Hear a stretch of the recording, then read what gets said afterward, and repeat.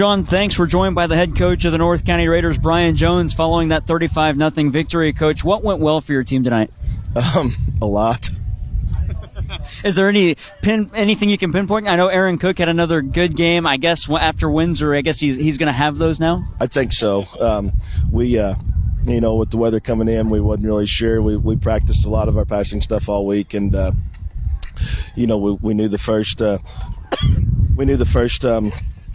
the first quarter that we were going to be running into playing into the wind, and so we kind of decided that we was going to get in our two-back stuff and try to run the ball on it. And our guys up front, they were able to get on blocks and stay on blocks, and our backs ran downhill. And with the rain and all, we really took care of the football. We did have one little turnover, but we were able to get the ball back defensively and overcome that. And then we. Once we got in the second quarter, the rain let up a little bit. We was able kind of to spread the ball or spread the field out a little bit more and give Aaron some running lanes, and he took off. The weather changed tonight rather than how it was today, really nice and warm, and then it got cool after the rain. Do you like the way your team handled the weather change from earlier today to now and then to with the rain in the first half? Yeah, probably. It was probably better for us, really, because, we just taking Aaron, for example, he plays both sides of the ball. So all day when it was warm and you could just feel the humidity brewing and the atmosphere getting soupy.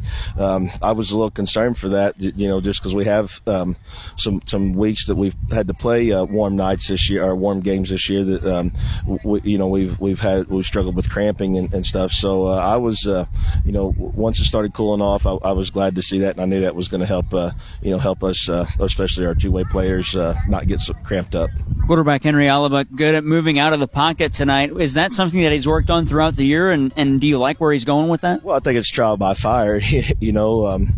Being young at the line of scrimmage early on in the year, we didn't protect Henry well, and he is, he's not a complainer. He has never complained about that stuff, and he just gets up and goes again. He's a really, really good team player, and I think, unfortunately, getting knocked around probably helps develop your presence in the pocket, when it happens week after week. And he's definitely gotten more comfortable. He's done a lot of things right this year, and he's definitely gotten more comfortable the last few weeks in the pocket with his pocket presence. What's the offensive line growth been like this year? You had mentioned at the start of the season maybe not protecting him that well. How have they grown from that? Tremendously. We had Luke was our only returning starter.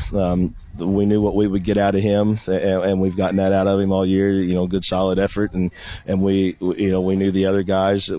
We felt like they would get better as the year went on, and Tyler and Xavier, they did have varsity experience last year, but it was only on one side of the ball, and plus we weren't asking them to play both ways, so it was a learning curve for them early on, and I think the cool weather helped us help those guys out as well. And then just watching a lot of film, we had some really tough film sessions through the middle part of the season, and I wasn't well liked by a lot of people by a lot of the guys when we left there, but I think they understood what we were wanting out of them, and they've kind of put it together the last 2 or 3 weeks. You had mentioned the last time you guys had played Potosi that before that game the team was more working on the sleds, the defensive and offensive linemen. Has that paid off at this point in the season? Yeah, I think it has. Just getting a sense for what 8 seconds really feels like. We do a drill on the sled called 8 second drive, and kind of try to carry that over to the Friday nights and to our team sessions in practice, where you got to get on your guy and you need to stay on him for 8 seconds, or with whistle blows, whichever comes first. But the sled gets you it builds some grit, and it builds some mental toughness. I don't like getting on it all the time, because when you get tired, you also develop bad habits where you're leaning on it. So then when you're in a game on Friday nights and you start leaning on the guy, then you get pushed, pulled, or swimmed, and you end up on the ground. But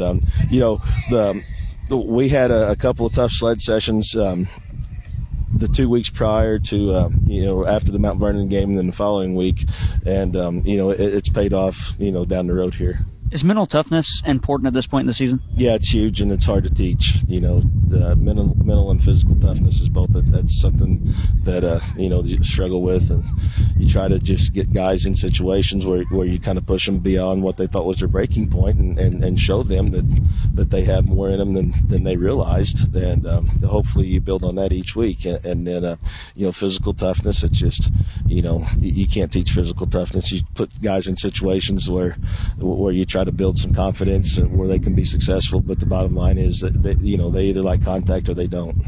Coach, you got Hillsboro coming up next week, the top seed in the tournament. You played them once here. Unfortunately, it didn't go your way. What do you learn from that game? Not a lot, probably. We'll go back and review it just to see what the few high points we did have, and I know they got athletes and they're getting better each week, all along, and they rested this week. So, if they did have bumps and bruises from the grind of the season, they got a week to recover. So we'll trade film with Coach Zaharsky this evening and see what they've added and see what we can try to take advantage of and go from there.